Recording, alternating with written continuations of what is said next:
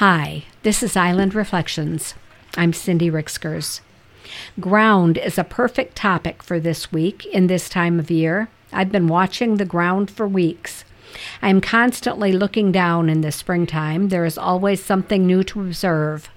First, I watch the steady regression of the snow cover. Then I note the things that are revealed.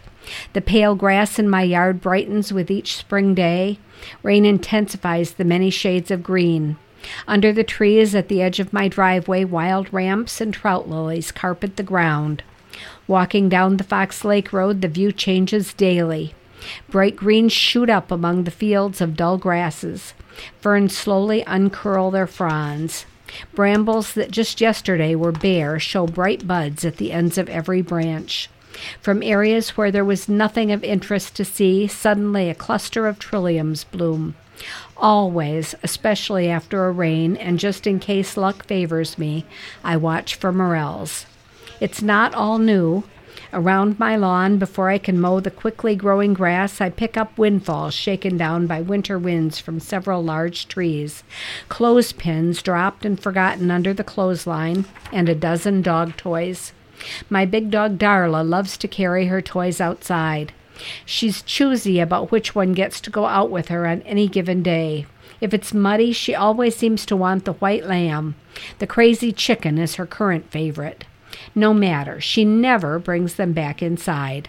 I pick them up regularly and bring them inside.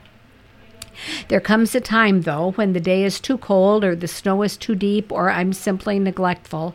The toys are abandoned outside and buried under the snow. It's an annual ritual when the snow melts to gather them up, wash them, and give them back to Darla. She greets them all like long-lost friends, and we begin again. It's not all good. The fenced-in space for my vegetable garden needs a lot of work. The light deer fence has come down along the whole south side and is tangled in the milkweed, blackberry brambles, and tall grasses that grow in the field there. Weeds have sprung up in the planting beds, and the mulch that marked the pathways has pretty much disappeared.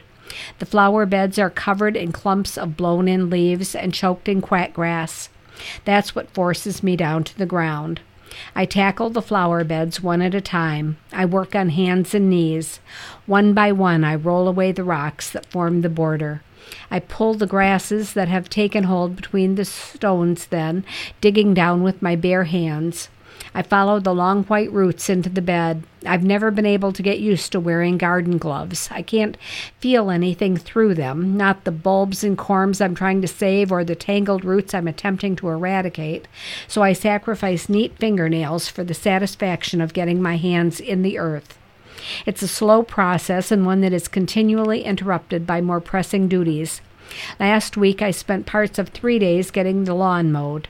Before the summer season gets underway, I have to tackle the vegetable garden and get plants and seeds into the ground. Always there are other jobs calling me away. Recently, the mosquitoes have hatched, and their fierce attack brings all outdoor work to a quick halt in the evening. Still, it's satisfying to see the progress, and when I'm able, on almost any bright day, I'll spend at least part of it on the ground. That's today's Island Reflection. I'm Cindy Rixkers.